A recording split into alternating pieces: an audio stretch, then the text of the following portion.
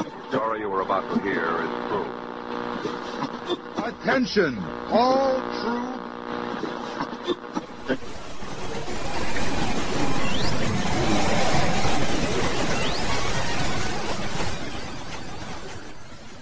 He's alive! Alive!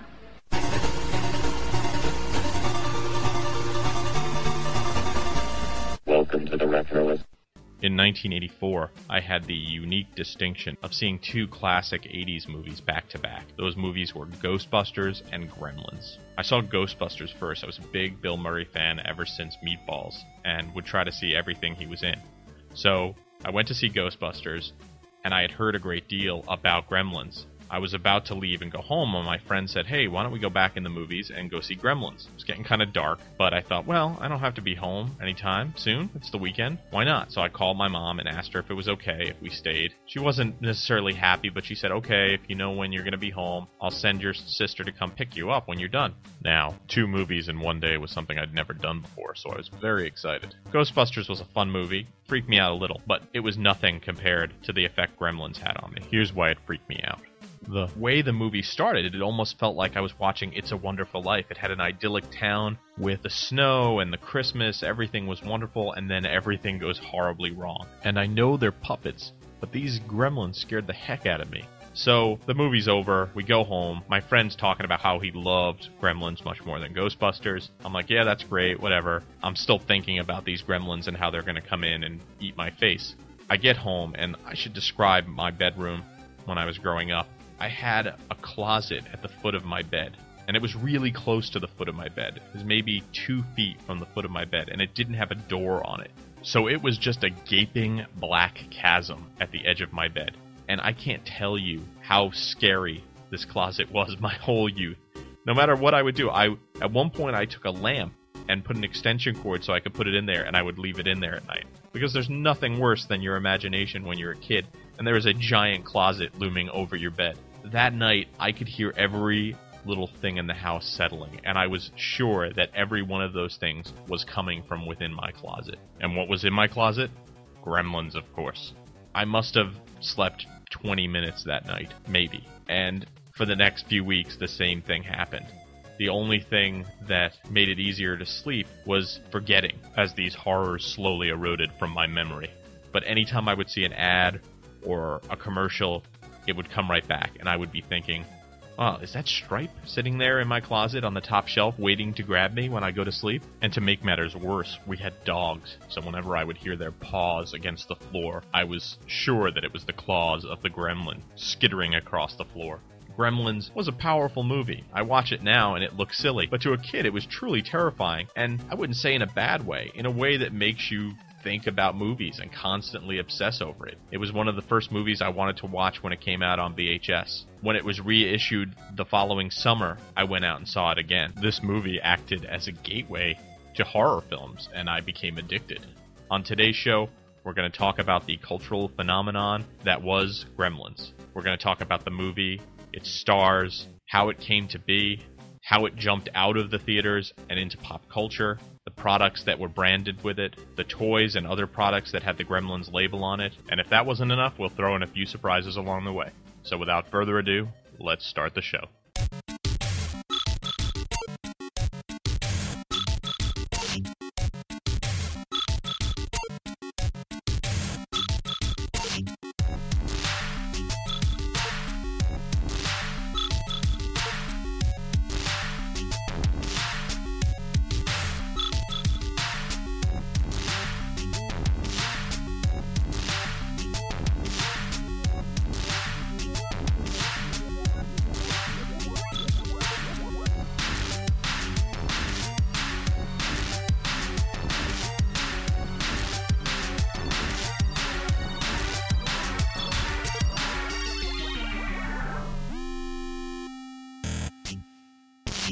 It would be wrong to talk about the movie Gremlins without investigating a little bit about how the term gremlin came to exist.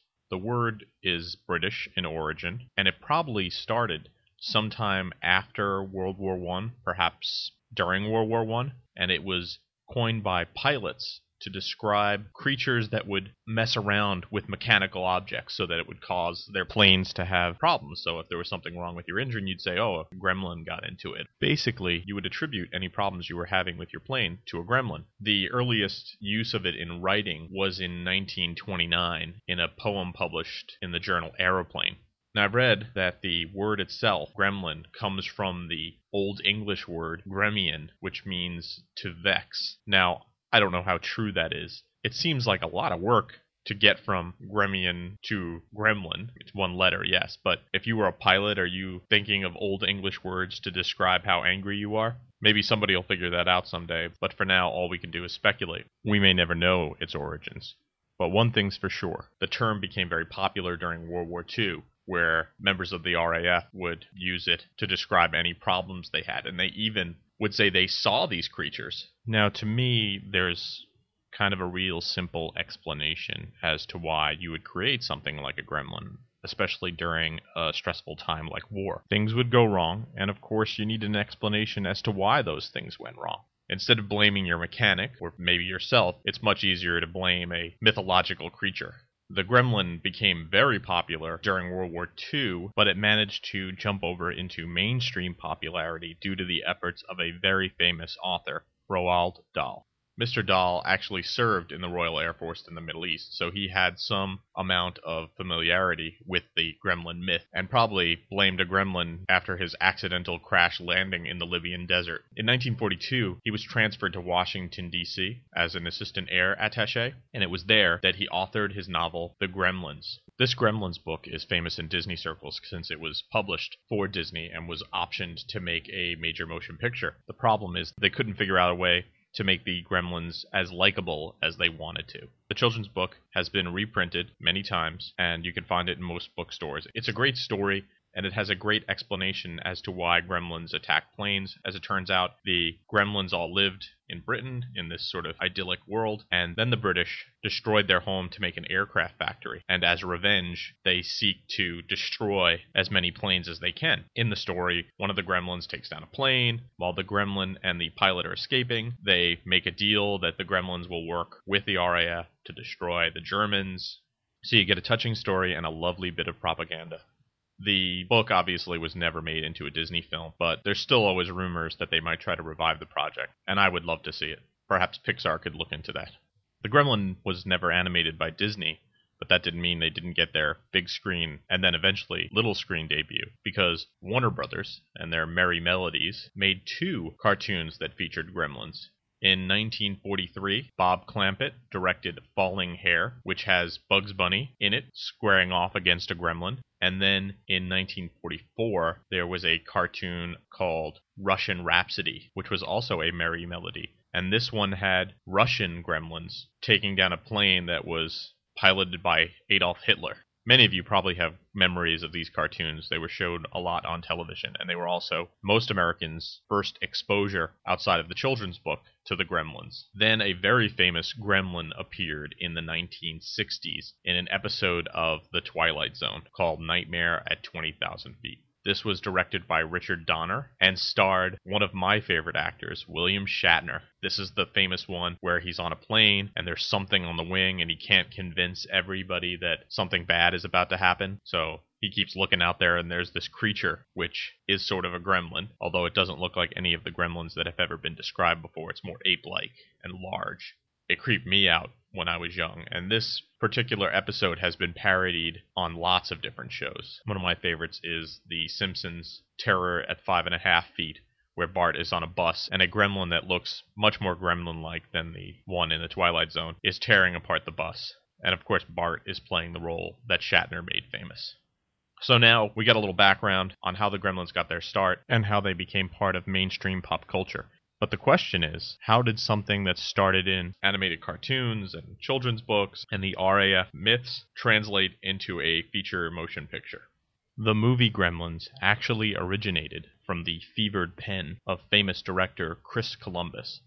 This was before Columbus made it big, and he was trying to make a writing sample that could show people that he had some skill. This was back in the early 80s. And Columbus knew the myths about the gremlin, but he was really inspired by the creepiness of living in a loft at the time. In his own words, he said, "When at night, what sounded like a platoon of mice would come out, and to hear them skittering around in the blackness was really creepy." So the idea of these dark, mysterious creatures coming out at night, hovering at the edge of sight in the darkness, is what inspired him to make what was originally more of a horror film. Now, how did this writing sample get turned into a major motion picture? Enter Steven Spielberg. Spielberg read the writing sample and thought it was one of the most original things he had read in years, a hybrid horror comedy that would play to both children and adults. Spielberg optioned it and then started looking for a director. Joe Dante, who had directed The Howling, which was also a hybrid comedy horror, was actually feeling a lull in his career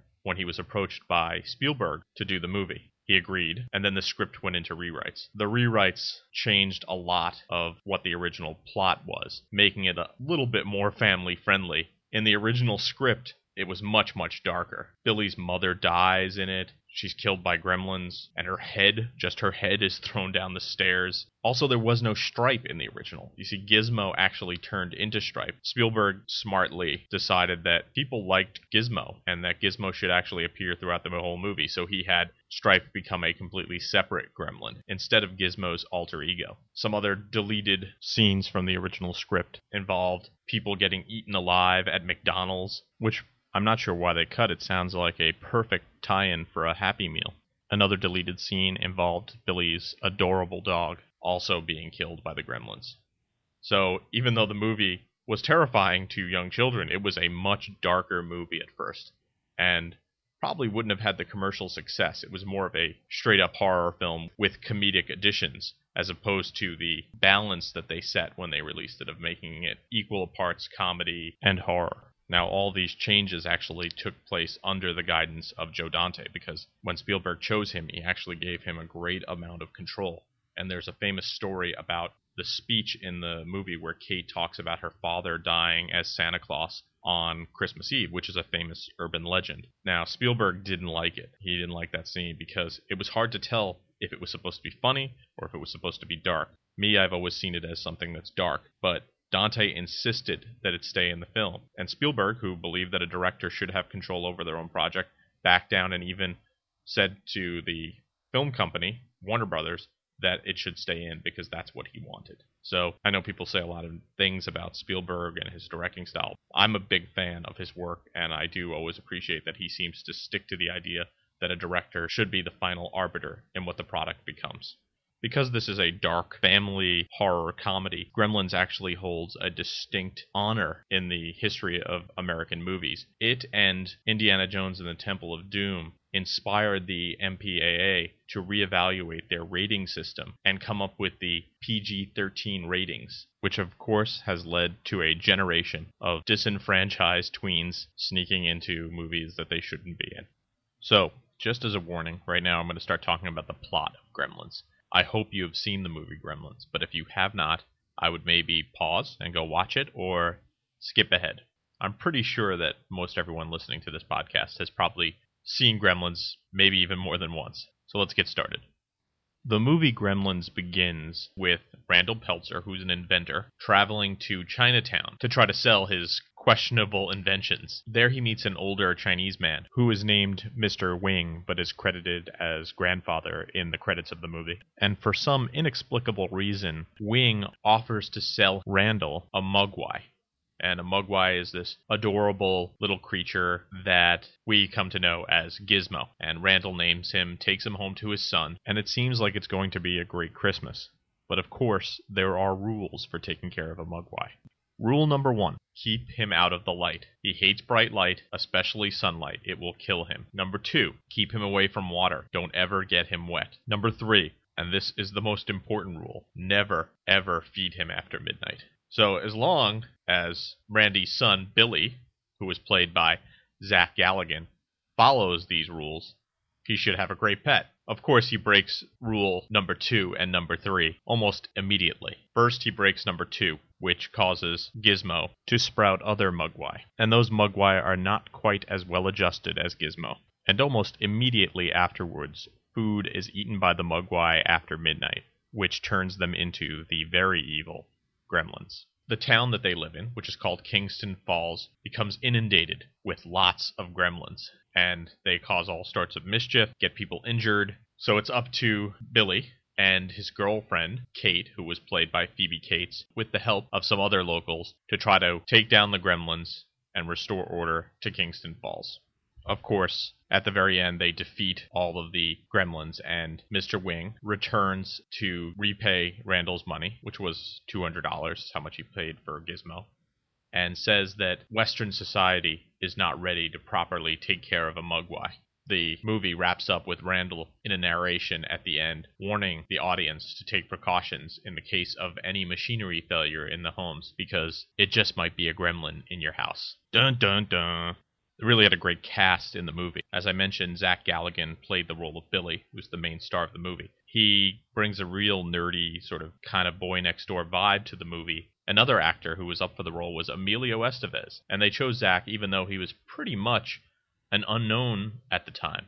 Spielberg had a say in that. He said that he had seen the auditions for the movie, and they had decided to cast Phoebe Cates in the role of Kate, and that was even controversial at the time because Phoebe Cates had actually taken some risque parts, most notably the role of Linda Barrett in Fast Times at Ridgemont High. Spielberg saw Zach auditioning with Phoebe, and they had remarkable chemistry. And he put his 2 cents in, and obviously his opinion was respected, and they cast Zach in the movie. Now, those two were not the only actors in it. Dick Miller, who is a famous character actor who had worked steadily since the 50s in movies, especially in low-budget horror movies, played the World War II veteran Murray Futterman. And Murray Futterman is famous because he's the first one to recognize the gremlins and references their World War II origins, which adds a layer of complexity to the mythology of the movie.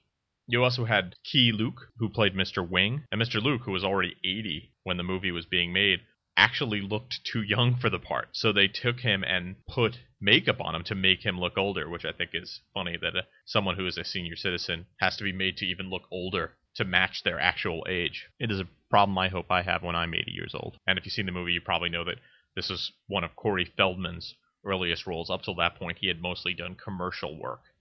Rounding out the cast, you had Hoyt Axton, who played Randy Peltzer, and Hoyt had a great voice and was a singer of some repute. Pop culture aficionados will recognize him as the singer of the Ballad of the Big Mac, which was featured in McDonald's commercials in the late 60s. You also had Francis Lee McCain, and Francis Lee McCain is in one of my favorite Albert Brooks movies, Real Life, which is very underrated and not seen by enough people nowadays. In the voice work, you had Howie Mandel playing the voice of Gizmo, and you had the great and powerful Frank Welker as the voice of Stripe, and he actually did most of the voices for the other Gremlins and Mogwai. That guy's got major talent. It was actually Welker, who was an established voiceover actor, who suggested that Gizmo be voiced by Howie Mandel. And most of the lines you hear from the Gremlins and the Mogwai were actually improvised by the voice actors themselves. The reasoning behind Gizmo's high-pitched, baby-like voice was put into words by Mandel. He said that Gizmo was cute and naive. So, I got in touch with that. I couldn't envision going any other way or doing something different with it. I didn't try a few different voices. So right off the bat, he knew what Gizmo was going to sound like and brought that right into the performance. Here's 2 pieces of interesting casting trivia.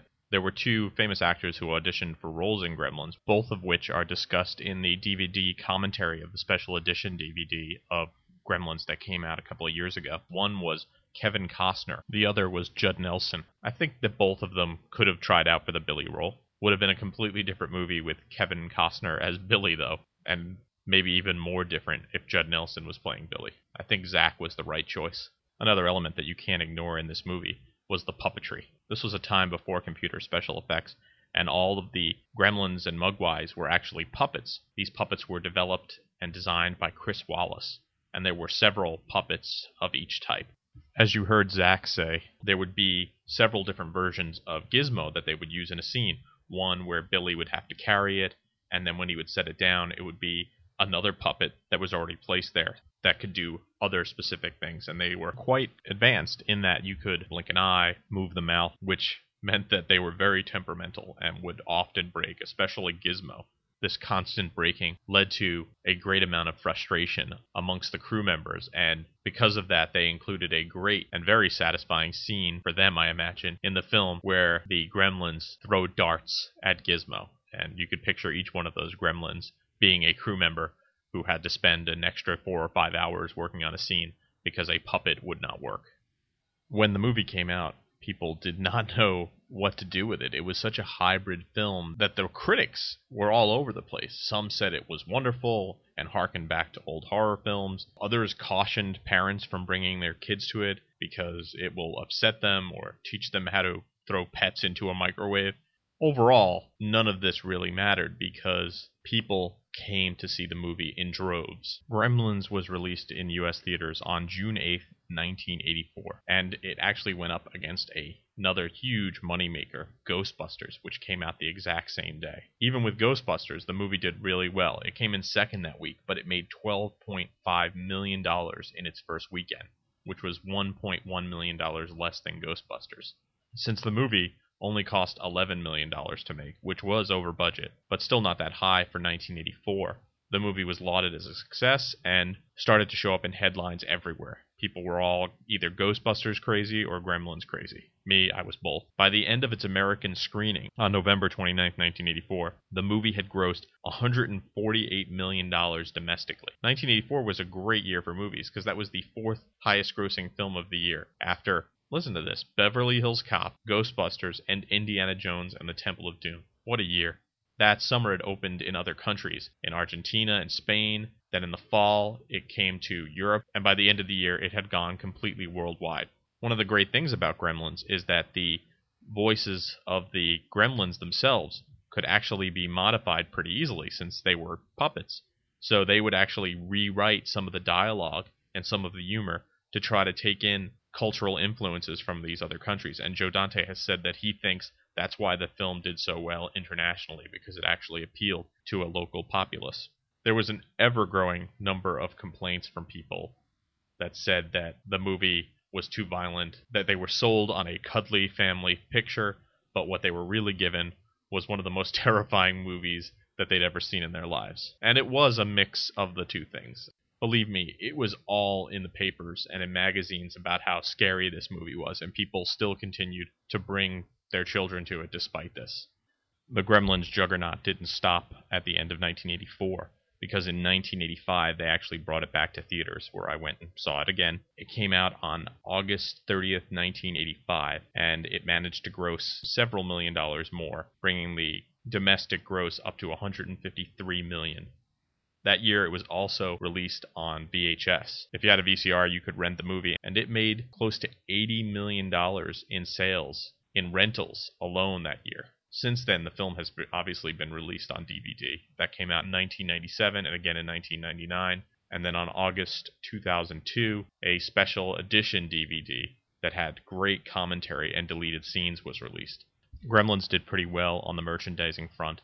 There was a considerable amount of stuffed Gizmo toys in my neighborhood the year it came out. And they also released a line of action figures. Topps made trading cards based on the film. And if you had Hardee's in your neighborhood, which we never had any Hardee's near us when I was growing up, they had a 5-book and cassette or 45 record adaptation of the film's story that I would love to get my hands on. I didn't even know that existed until I started reading up for this podcast.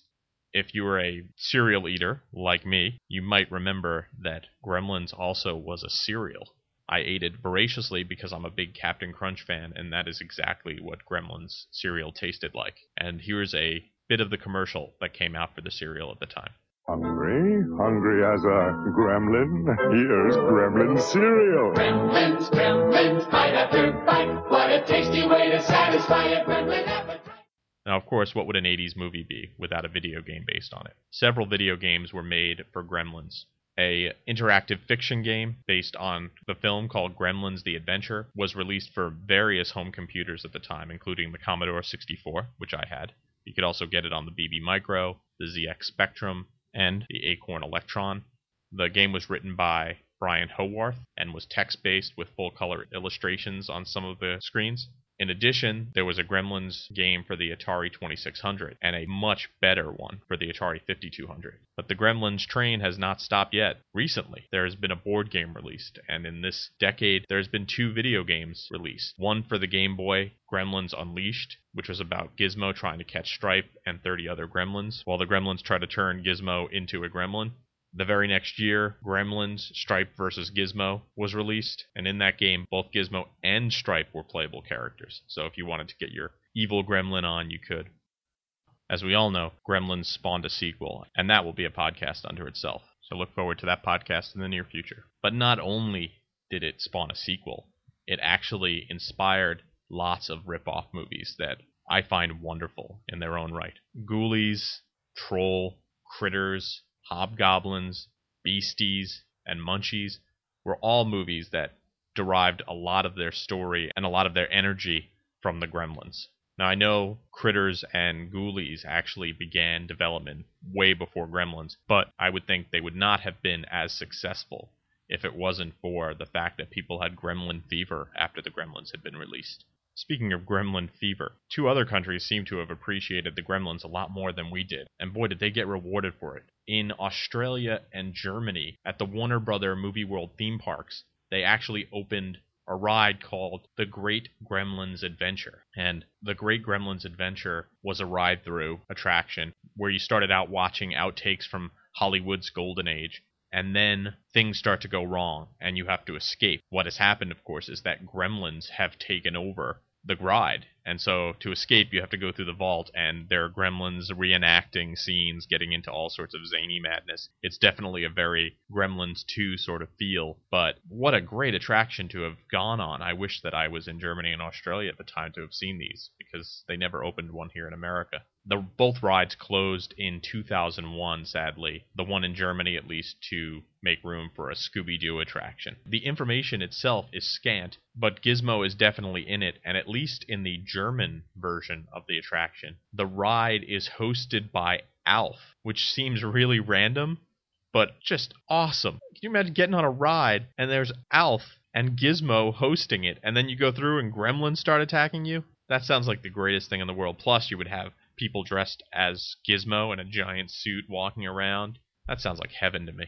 The footage can't be done justice just by audio, so if you go to YouTube and search Gremlins on Ride, Movie World Germany, you can actually see the video itself of the attraction and see Alf and Gizmo together. It's all in German, so brush up, and I think you'll get a real kick out of it. So now it's 2009, and where are we as Gremlin fans? Well, Joe Dante has said he will not be involved in a Gremlins 3 project, although one has supposedly been in the works for decades. It's been a couple of years, and fans had heard on and off that the project was a go. There had been a lull in Gremlins news until last year, when Zach Galligan said in September that he did in fact hear that Gremlins 3 is a go, and that he would somehow be involved with it. I would love to see them finish up the story and finally see the Billy that is responsible enough to have a Mogwai as a pet.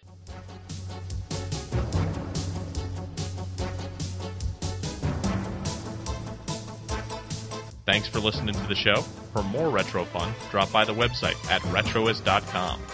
You could follow me on Twitter. I'm at twitter.com/retroist. And you can follow me on Facebook at facebook.com/retroist. If you have an idea for the show, why not email it to me at retroist@retroist.com. Thanks for listening, and I hope you have a great weekend.